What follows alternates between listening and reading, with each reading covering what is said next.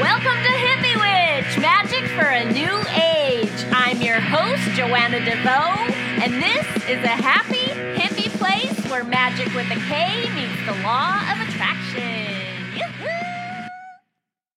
Hi, thanks for joining me for episode 278 of Hippie Witch, magic for a new age. My name is Joanna DeVoe, and I am the queenly creatrix behind Kick-Ass Witch, Putting the K in Magic, and Hippie Witch, the show you are listening to right now.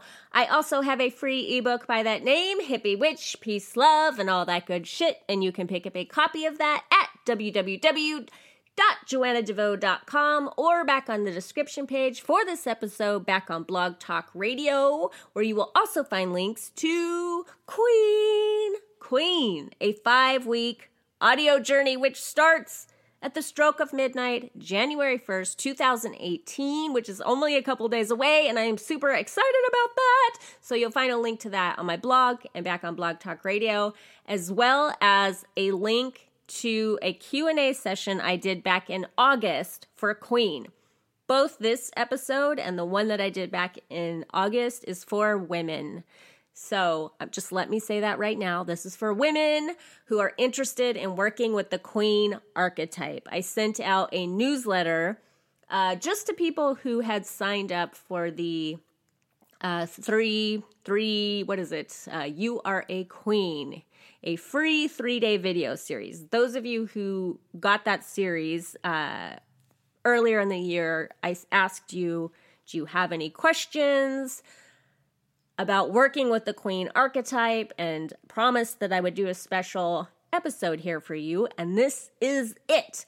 But I got a lot of repeat questions that I already had answered in the August episode, so that is why I'm going to link to that on Blog Talk and my blog so that we can keep this one really short and sweet. There's also a couple of repeat questions, so I've just consolidated them a little bit to where we're just answering 3 questions today. My goal is to keep the rambling to a minimum to offer maximum value. So let's see if I can do that here today, and let's just get started. So the first question is from Tara. So Tara says, this is a really common question that a lot of people ask me in a variety of ways, but I picked Tara's because it was very short and sweet. She says, calling myself a queen makes me worry that people are going to think I am full of myself. Isn't that just the way? How many women, raise your hand if you're a woman and you have had that fear. How many women feel like that? Maybe all of us have felt like that at some point. And I actually think that that is ancient, ancestral, goes far, far, far, far back. We are taught generation after generation to be pleasing. It's only in the last few generations, depending on how you been raised, the last couple, or maybe you may be the first generation of a woman who doesn't need to be married to survive, who doesn't need to be a part of a particular tribe to survive, a woman that can strike out on her own and make it on her own and doesn't need permission from anyone else to be who she is. That's a new thing. That's a new thing. So women, we come from a long line of oppression, and the ultimate in oppression is when the oppressed do the oppressing for the oppressor, if that makes sense. So other women have learned to kind of henpick each other in to keep ourselves down. I always think of this analogy, and I'm going from hens to crabs here, and it's one I've shared before. But crabs, apparently, I've never tested this out. It's just something I heard once that stuck with me. But apparently, fishermen can throw crabs in a bucket, and they don't have to put a lid on the bucket. They don't have to worry about the crabs crawling out, because the other crabs, anytime a crab tries to make a break for it, the other crabs will pull it back in. I think that's such a sad image. But I think that women can do that to each other, or used to. It's gotten much, much better. But like I said, these are ancestral memories, and it depends on the family and the culture you were raised in. the neighborhood, the church, whatever. I think I'm behind. I think I was raised with like 1950s values, even though I was raised in the 80s. I feel like I was raised to be somebody's wife and to be very, very pleasing. That's something that we work with in the Queen program. We work on not being pleasing and how we are taught to be pleasing when we're young.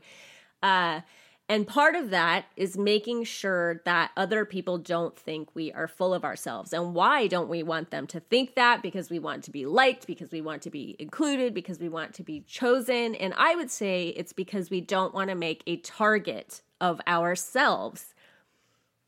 And it's really interesting to think about that. I can tell you the way I've done it myself in just doing this podcast and in making videos.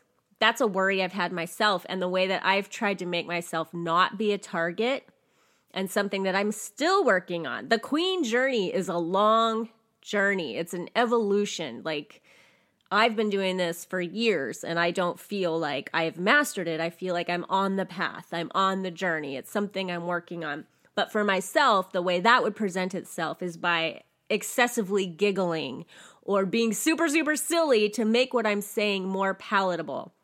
Because I feel like if it's just a straight shot, if I say, this is what I know to be true, that it's harder for people to digest it, that people might think I'm full of myself, right? So I make it kind of wacky and goofy and silly and fun, and hopefully it's like easier to accept. So I do it too, and I'm aware of it. It's something that I'm working on, being more direct with people.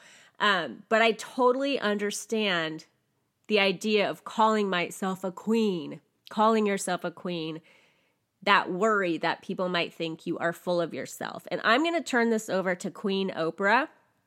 Queen O, as I like to call her. I've heard her literally talk about this exact same thing, using that exact same wording, to be full of yourself. I've heard her talk about it in interviews, and I think speeches she's given, but definitely interviews. And then in a recent, besides an editor's letter for her magazine, she does this piece at the end called What I Know for Sure. And in a recent issue of O Magazine, one of the What I Know for Sure entries was just about this. So I pulled that out so I could read it to you, because I'm calling Oprah Queen Oprah for a reason. She is a woman who, I think the queen archetype is for women who feel disempowered, but who are learning to become fully themselves, to be completely empowered, to have a sense of personal sovereignty and command over their own lives. And I think Oprah has literally done that on the world stage, which is a heightened, accelerated path. And so I feel she embodies the queen archetype because she has been on that journey, and she's been on it for decades. And the public heat she's taken for being on that journey has intensified the lessons for her and really grounded her in a sense of wisdom around certain issues. And this would be one of those issues. So she was saying that something about being young and being worried about being full of herself. The last thing she wanted was for her actions to make her appear conceited. And then this is what she goes on to say about that. I now understand that the true measure of womanhood is exactly what I had avoided for so long, to be filled with all of who I am.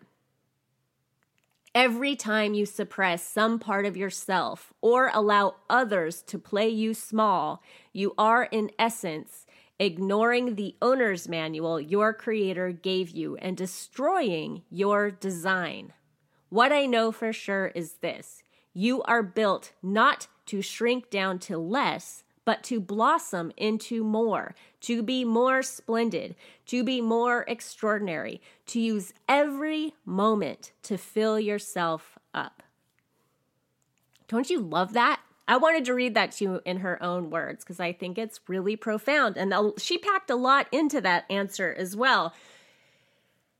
And I think, too, women are such givers. We're such givers. And you just consider too, you can only give what you have, and to fill yourself up, to be so full of yourself is really an honor to God or the goddess or the universe or whatever mysterious creative force created you. I believe that we're each a drop of the divine, that we're each unique expressions of the divine, kind of like God experiencing itself in all these different unique ways. And that to not continually expand into the fullness of who you are, to deny yourself the pleasure of becoming more whole, is to deny others the true gifts that you have to give. So you can play a little mind trick on that. To make yourself less, to make yourself smaller, means that you have less to offer other people. And to be the queen of your own life is to be fully, unapologetically, completely yourself. I love the word of command. It's about having command over your own space, your own thought process, your own feelings, your own boundaries, your own life, and not letting other people dictate that for you. I think we worry about becoming targets, like targets of ridicule, and putting yourself out there as a queen does, in a sense, make you a target. Like I was saying about Oprah, like she did that on the world stage. I don't know if you can become a bigger target than that, but the lessons in that were profound. She learned how to set healthy boundaries. She learned who mattered and who didn't. She learned that it was not to her benefit to shrink herself down. She learned that she couldn't serve from that place. So that might be the challenge in becoming more fully yourself, and to call yourself a queen, to work with the queen archetype, and to become so fully who you are, to become full of yourself, so to speak, and mean it in a good way. The challenge might be that you feel like a bit of a target, but that's a practice. And once you learn to set healthy boundaries, once you learn to not give a crap what the critics say, to have that not affect who you are, you're free of it. And then you recognize, oh my gosh, and it's also made me a target in an awesome way, because like attracts like. And now I'm a target for a different kind of friendship, a more empowering kind of friendship, a more empowering kind of love relationship, more amazing financial opportunities. And so there's the flip side of that coin, right? So let yourself become full of yourself. Call yourself a queen. See how it feels. Let yourself be uncomfortable for a minute and let other people show you who they are. Are they willing to love you in your wholeness for who you are? Because if they can do that for you, then they're worthy of your love. If they insist on making you shrink down, maybe it's time to start considering inviting some new relationships into your life, to put that gently. So I hope that was helpful, Tara. The next question is from Bay Down Under. Bay Down Under says, this is a unique question I have not gotten yet. I am a musician and I want to share my music with the world because I know it has the power to heal and inspire. I think that's my queen superpower. My music is my queendom. But I have made many videos now and 2 full albums of songs, and hardly anyone ever shares them or even comments, and they have very few plays. I feel so frustrated and like I just want to give up some days. I want my friends and family to help me spread the word about what I do, but it's like they just don't care, and they get annoyed with me for talking about it all the time.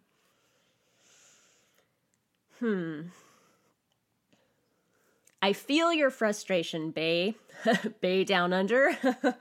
I have been a creative person my entire life, so I definitely understand how, if you want to pay your bills as a creative person, whether you're a musician, a writer, even a podcaster, an illustrator, anything like that, that desire for validation really becomes kind of life or death in a way, because you need to pay your bills and you want to pay your bills with what you do. And if people aren't giving you validation, then, the ultimate validation is getting paid, right? people actually giving you money for what you do. But if you can't even get them to like your friggin' video, like, it does not bode well. I would recommend, I got two book recommendations for you. One is Big Magic by Liz Gilbert, another woman who I definitely see as embodying the queen archetype. I had the pleasure and the honor of getting to see her live in Santa Barbara on her Big Magic tour this spring. And she's fantastic. Talk about being full of yourself. That woman is so confident and so interesting and so funny and so profound and so wise. All the things you might associate with a queen. But she talks about, I think it's in Big Magic. I hope it is now that I'm recommending this book to you. She talks about how she made a pact with her writing. She's a professional writer, how she made a pact with her gift, with being a writer, that she was not going to burden her writing with supporting her. She was never going to ask her writing to support her financially. She made a promise to her writing that she would support them both financially, which meant she would work whatever odd jobs she had to do to keep the writing going, because it was something she loved to do. It was her passion. It was coming from her soul. And in that way, she really kept it clean. It wasn't tainted with that need for validation and that need to even support herself financially, because it was just coming from an authentic place of, I need to do this because I love it, and I'm not going to ask it to support me. So you didn't specifically mention finances, like supporting yourself with your music, but something about that made me think of that reference. So I think that's interesting. And another is a children's book called The Love Me Bird. I love this book. It's very girly. It's pink with hearts on it. Major spoiler alert too. I'm just going to tell you how the book ends right now. I'm going to tell you the book in a nutshell. It's a bird. And this bird's bird call, it's about a bird with a bird call that says, love me, love me, love me, love me. And this bird flies all around the world saying, love me, love me, love me. And what the bird really wants is for somebody to love it. It's seeking companionship, and it's so lonely, and no one ever answers its call. It says, love me, to nothing, out into the abyss. And never does anybody ever answer its call until one day it decides to try a new call. And I get chills talking about this. I love this book so much. It says, love you, love you, love you. And it hears in the distance, love you, love you. And someone returned its call because it switched its focus from getting love, love me, love me, love me, to giving love, love you, love you, love you. And that's a really important thing to keep in mind as a creative person, is to give. If as you say, that's your queen's superpower, that you believe your music has the power to heal and inspire, as you said, keeping the paradigm in your mind that you're giving it as love, you're giving it out as love, is the more empowered, queenly way to do it. And people can feel when you are coming at them with a love me bird mentality, and it's sort of repellent. I would also recommend that you not look to your friends and family for validation in this way, because they might not be the people that you are here to serve. And in putting your energy on focusing on them, like, why won't they listen to me talk about this all the time? Why won't they share my videos? You're kind of putting pressure on them that, again, might be repellent, where they're like, oh, I don't want to take her phone call because she's going to ask me to do something I don't want to do. They might not be your audience. They might not be the people who are here to receive your gift. And in spending time worrying about that, you're losing energy, you're depleting your queendom, and kind of robbing energy from those you are here to serve. So I would just completely cut them out of the picture altogether unless they ask, like, what have you been up to? Then it's an opportunity to share with them, right? But I would take my power back And I would say, this is my special gift. I'm going to do it because I love it, not because it is here to sustain me, but because I am here to sustain it. This is like my gift from the universe, and I'm just going to let it flow through me, and I'm going to give it to whoever is here to receive it. And then when that one person likes your video or comments or buys your record, get into deep appreciation with that. You have touched a life. You have made a difference. Your music has fulfilled its mission. And then let it grow from there. Keep focusing on who is showing up. Even if it's just one person over and over again, lavish that person, not maybe even verbally or with text, but just in your own mind with gratitude, and be glad that they're receiving your gift. Just keep putting your gift out into the world. I will say, as somebody who is in a band as well, that it seems to be much harder to connect with people on the internet than it is in person. And so see if you can take your music to the people, like even if it's just doing an open mic, like go where the people are and connect that way, like get involved in the music scene in your area and participate that way. And, because the internet, there's a lot of noise. There's a lot of love me birds on the internet. And if you're just another love me bird, it can get very lonely sometimes. So give, participate in the internet. I'm not saying don't, but just focus on the people who do acknowledge you, and focus on being a love you bird, and pick up a copy of Big Magic. That's my advice to you, Bay Down Under. I hope it was helpful, and much luck and love to you with your special gift, your music. Okay, so the last question is a Twitter question. I love Twitter. It is my favorite. Twitter. Speaking of birds, tweet. This is from Quintessa Katra. I'm going to say Katra. Quintessa Katra. As a woman, how am I to uphold my boundaries of how I want to be treated with light returned when I begin with treating others with such? So I guess you're saying you're treating others with light and you want to be treated in kind. You want other people to come from a light place as well. So how am I to uphold my boundaries of how I want to be treated with light returned when I begin with treating others with such, but receive shadow in return from a male coworker or housemate, for example? So you didn't specify how the shadow is presenting itself with this male coworker or housemate, so I can't get super specific.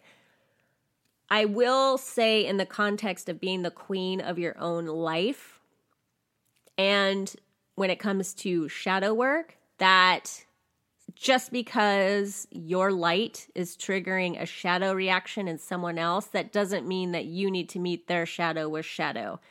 In fact, it's the opposite. So don't get into a shadow dance with this person. And that means don't let their shadowy reaction trigger something in you that makes you feel resentful or angry. I believe a real light worker, people talk about being a light worker. Well, what does that mean? I think a light worker is someone who shines light into the shadows, so who has an awareness of shadows. And it's really easy to see other people's shadows. The tricky thing about our own shadows is that they're impossible to see, like on a conscious level, because it's all unconscious. They leave clues. They leave little tips and tricks and clues, and they speak in symbolism. And that's why we talk about doing shadow work, because it's a bit of a journey to do some shadow work. But there's a clue if you feel, well, I'm always coming from light. I'm always a light person. I'm always leading with light, but then I get these shadow reactions. That's probably a clue that something in you is shadowy, is going on there, especially if these shadow reactions are triggering in you something that you don't want to feel. And it's bringing you into a place of feeling really like charged up in some way. I guess that's a hallmark of the shadow is it creates charged energies. So you can have a judgment like, man, that guy's acting like a jerk, and it doesn't bug you at all, and you can just move on in your day. That's not really a shadow issue. You can just be like, yeah, that person's being a jerk, or that's a weird habit they have, but it's nothing on me. It's a shadow issue if it becomes an issue. If it's something you're thinking about a lot, if you're telling yourself a lot of stories, if it really like charges you up and gets you feeling emotional, something in you, some sort of shadow has been triggered in that way. And then you kind of can end up getting into a shadow dance with the person. When you say male coworker, what immediately comes up for me, and this might not be accurate, is a boundary issue. Somebody who's not respecting your boundaries. And that to me is an opportunity. And even with a housemate too, you said a male coworker or housemate, for example. These guys might not have good boundaries, or they might be what I call boundary pushers. And so it's an opportunity for you to practice, and it's definitely a practice, especially at the beginning, because it can be challenging, to practice setting and keeping healthy boundaries and teaching others how to treat you. So you talked about how people are treating you. It's your job to teach them how to treat you. And they have two options. They can either treat you the way you want to be treated, or they can get lost.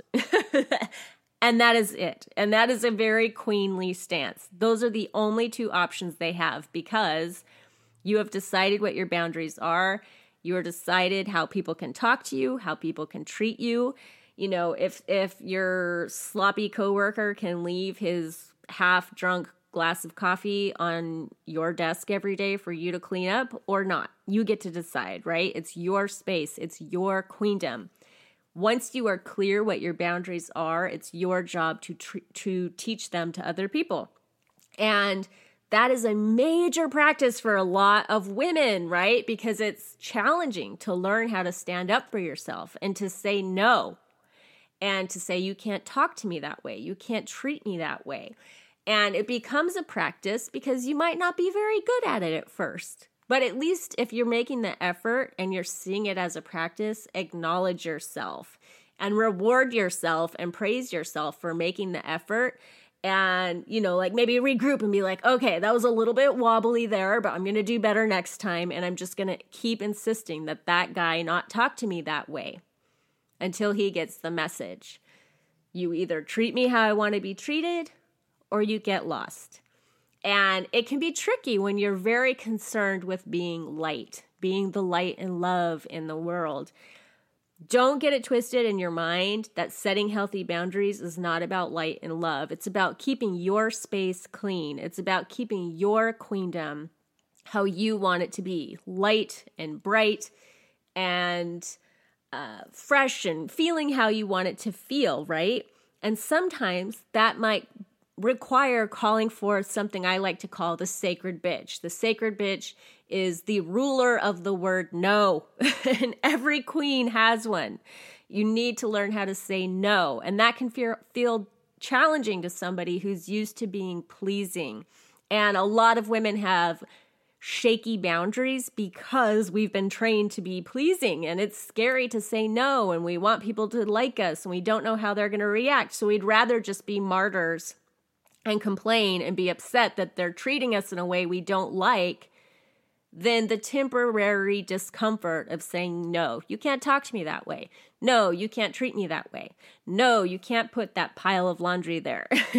But I'm telling you that you really can teach people how to treat you, and it gets easier over time, and it miraculously works. It works. People will either change their behavior to meet you where you are, or they will leave. They will go bug somebody else who is a better match for them and who they can do their little shadow dance with. So I hope that was helpful for you, Quintessa Catra. And speaking of Twitter, I have to say this. This is something I posted. I think I posted on Facebook and Twitter yesterday, but I'm always trying to say what I mean. Always. but sometimes are better than others. Sometimes I write something, I'm like, yes, that's exactly what I mean. That's exactly what I meant to say. And this is that. So I actually cut and pasted it onto this little file here so I could read it to you. And it is this. Is it too much to ask that you fall in love with your own life? Is it too much to ask that you fall in love with your own life? I certainly hope not. Self-love is the realm of the queen. Every woman has the right to enjoy herself and to rule her queendom with a rockin' sense of personal command and pleasure. Fall in love with your own life. And that is an umbrella for everything I just talked about here today. Giving your gift freely to the world, not shrinking down to make other people comfortable, learning healthy boundaries. That all falls into the realm of the queen, the realm of self-love. And if it's challenging to you when I say fall in love with your own life, accept the challenge. Fall in love with your own life. Think about what that would look like to you. If you were madly in love with your own life, how would you live it?